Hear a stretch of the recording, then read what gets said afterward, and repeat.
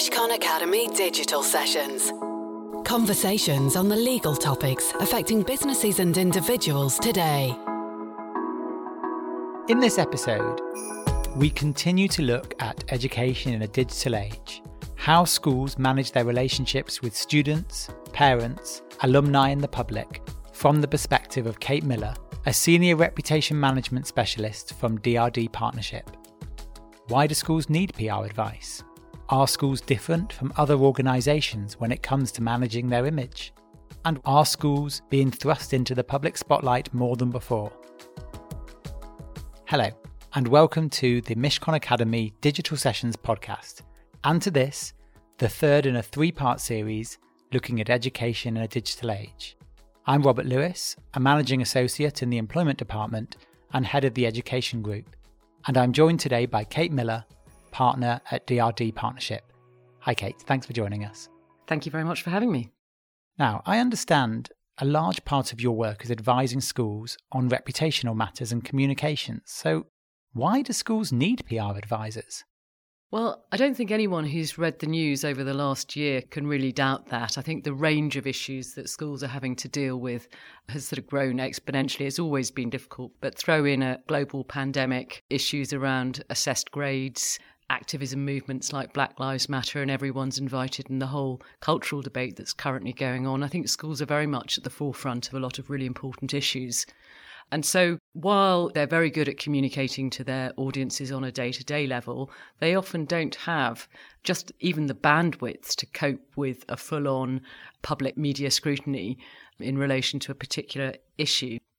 Some schools have communication departments that are really focused on the whole on managing the day-to-day activities of the school and marketing and so forth. But others, the role will very much fall down to the head. And when you're trying to manage a school with several hundred pupils, plus all your other stakeholder audiences, then suddenly having a full media storm thrown on top of you as well can become very difficult. Whereas in my role, this is what I do every day, and therefore we can provide schools with both a third-party perspective and insight into an issue. We have experience, obviously, of dealing with a lot of these things because we're dealing with lots of other institutions. And we're also very used to working alongside other advisors and forming a partnership with the legal team and the comms team and the executive team of the school. So I think it's sensible for schools to take advice. We're dealing with very highly engaged audiences. You're looking after people's most important asset, which is their child. And therefore you can expect a lot of scrutiny in relation to the decisions you make and some of the issues you face. Thank you. How is advising a school different from advising another organisation like a big corporate or a large multinational or something like that? I think every organisation has its own communications dynamic, and you have to understand an organisation really before you can advise it on how it communicates. I think with schools, obviously, one of the challenges they have is just the sheer number and diversity of the stakeholders they have to communicate with. On one level, you're communicating to children, you're communicating to staff, you're also facing parents who, as I said before, are highly engaged. Increasingly, we're seeing very active alumni populations. And then also, of course, they're very much in the public eye and a public interest. So often schools will be facing a significant demand for information from a range of different stakeholder audiences, and trying to juggle this, obviously, with the day-to-day job of running a school, teaching, managing what is actually, in fact, a very large and complex business, means that you will perhaps need at times to take on board some additional help. And do you think the way in which reputational issues arise for schools has changed in recent years?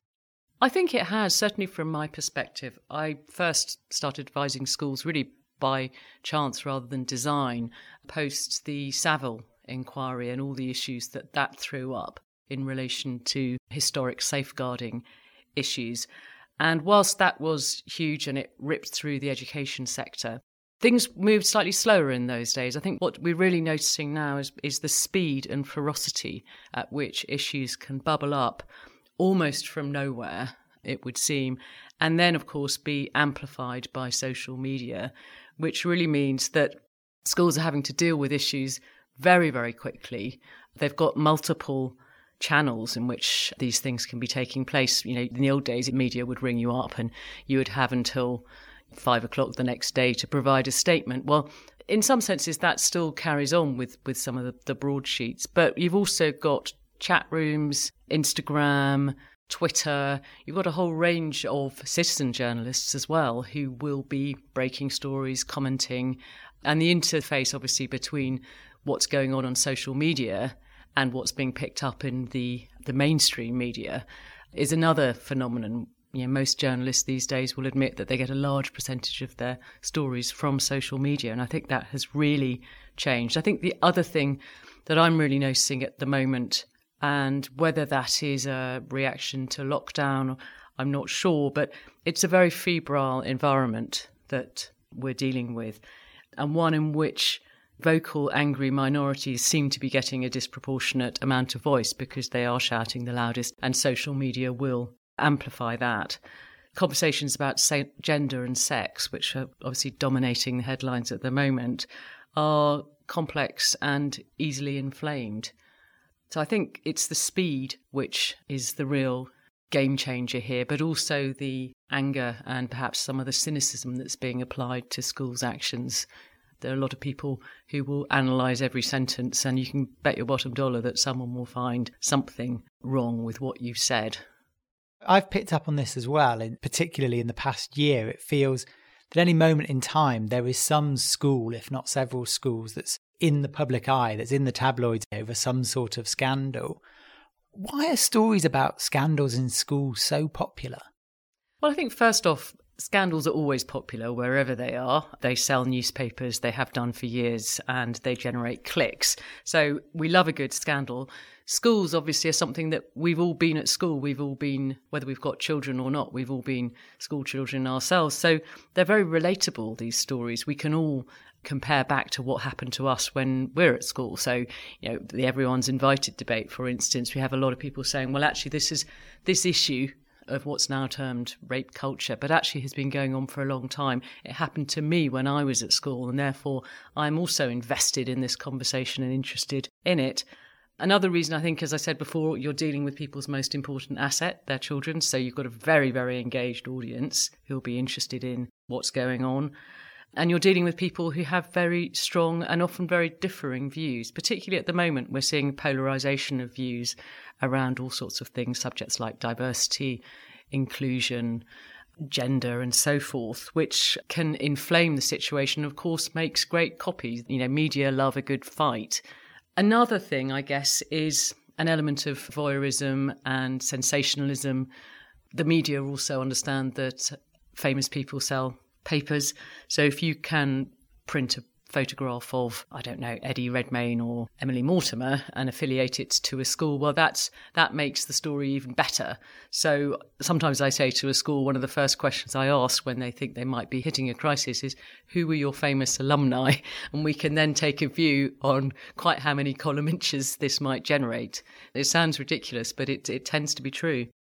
And I suppose the other reason is that schools are very much at the front line of a whole series of issues regarding cultural and societal change. If we think about Greta Thunberg on the environmental side, or Everyone's Invited, schools are very much the front line for these issues to be played out. And increasingly, students themselves, through social media channels, are finding their voice.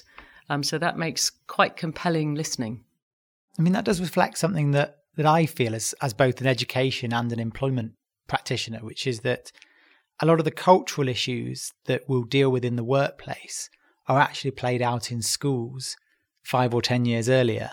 So, take the issues over transgender acceptance in the workplace. I feel like that was an issue that actually hit schools 5 or 10 years ago and is now moving into the workplace, and employers are thinking more clearly about it. We can almost future gaze as to what the next generation of workers coming into the workplace is going to be doing by looking at what is going on with the students now. Here's a question which I've just been pondering about from what you're saying.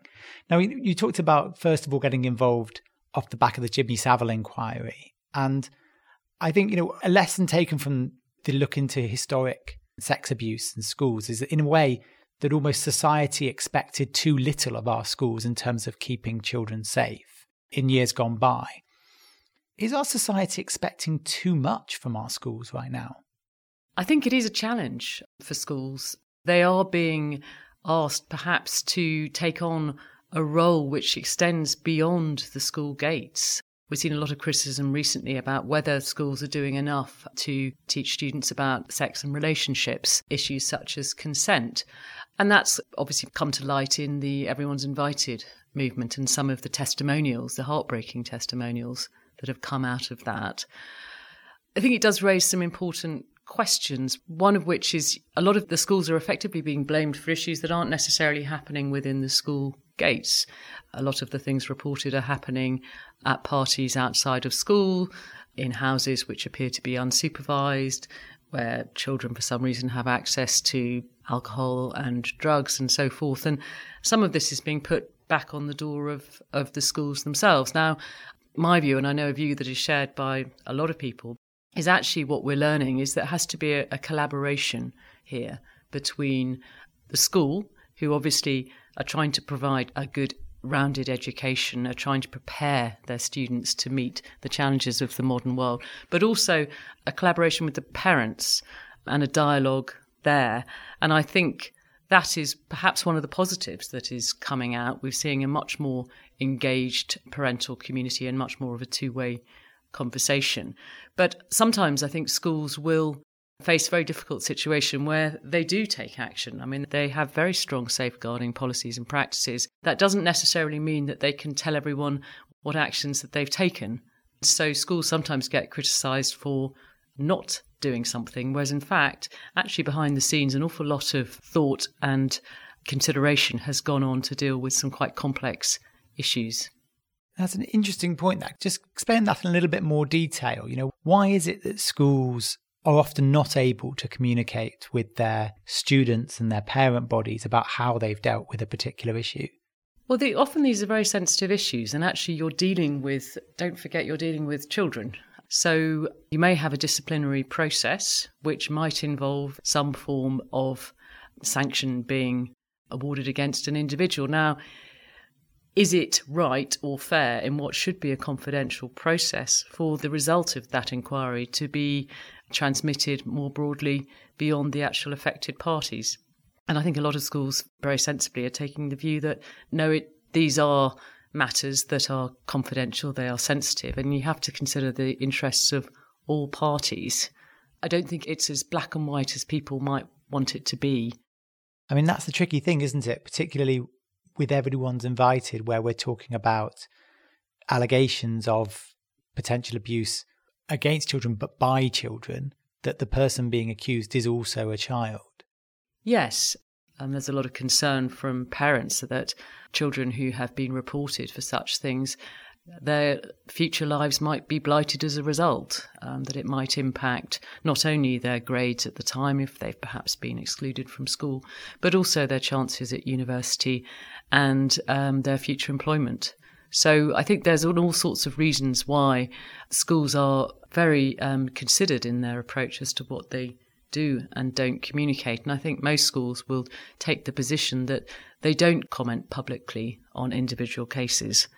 And I think actually if parents step back to think about that, if it was their child involved, that's exactly how they would want something to be dealt with. That's really interesting. Thank you. Just take a bit of a wider picture on this, thinking about recent issues like Everyone's Invited, where schools, individual schools, find themselves plastered across the papers facing multiple allegations of sexual assaults between students. How does a school prepare itself for being at the centre of the next media and social media frenzy?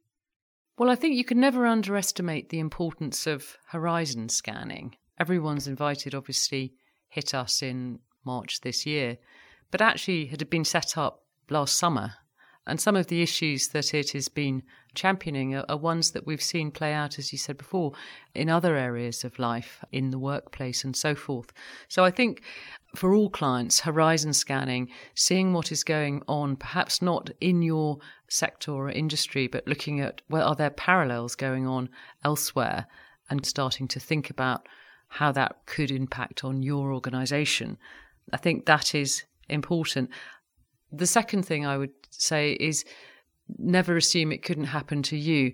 No matter how good you are, no matter how strong, for instance, your safeguarding policies may be, no matter how strong and happy you feel your culture is, things can be going on that you don't know about. So don't assume that it couldn't happen to you. A common refrain that we've had, certainly in relation to Everyone's Invited, is people saying, teachers and parents alike, saying, well, we understood that something was going on. We knew a little bit of this, but we had no idea the extent and the impact it was having on the children involved. And I think what this does do is it demonstrates the importance of asking questions and keeping a dialogue going, creating a culture within a school and with parents where conversations can be had and topics discussed. On a much more pragmatic level, obviously having simple things such as effective media handling protocols and escalation processes within the school, they can mean that you're much better equipped to handle at speed some of these matters. Do you have your phones covered at the weekends? What do you do during school holidays?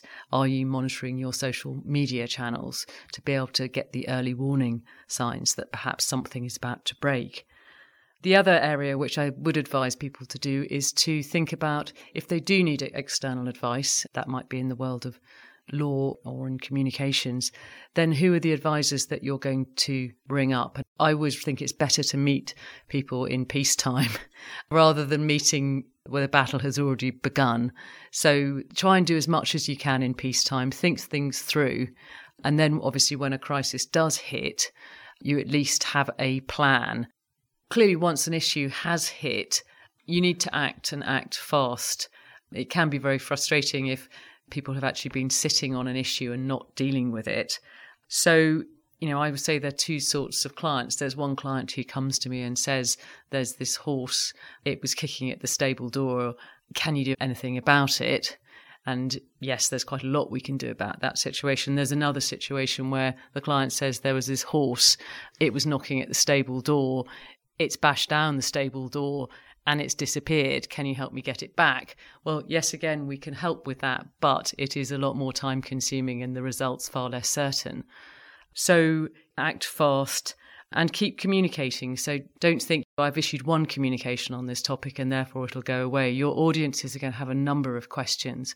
And I find that actually in a crisis situation, if you keep your communication straight and frequent, then you've got to try and keep ahead of your audience in terms of providing them the information which they very rightly want to know.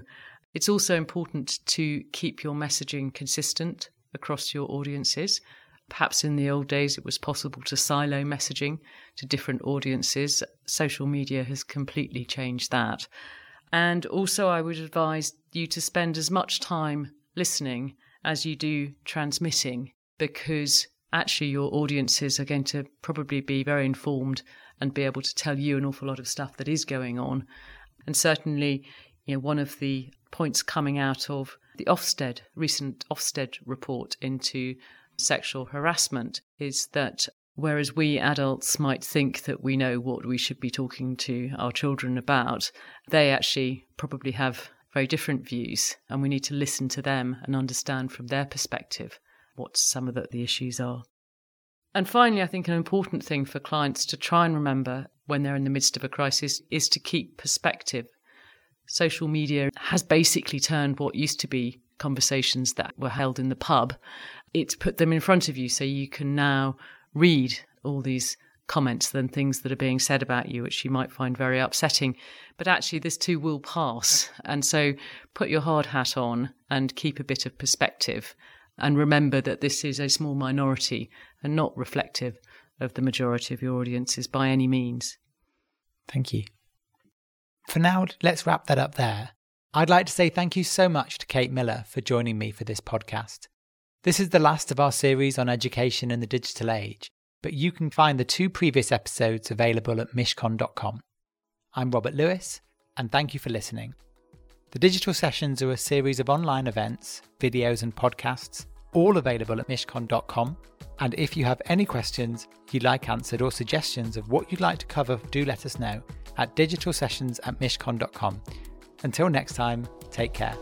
The Mishcon Academy Digital Sessions. To access advice for businesses that is regularly updated, please visit mishcon.com.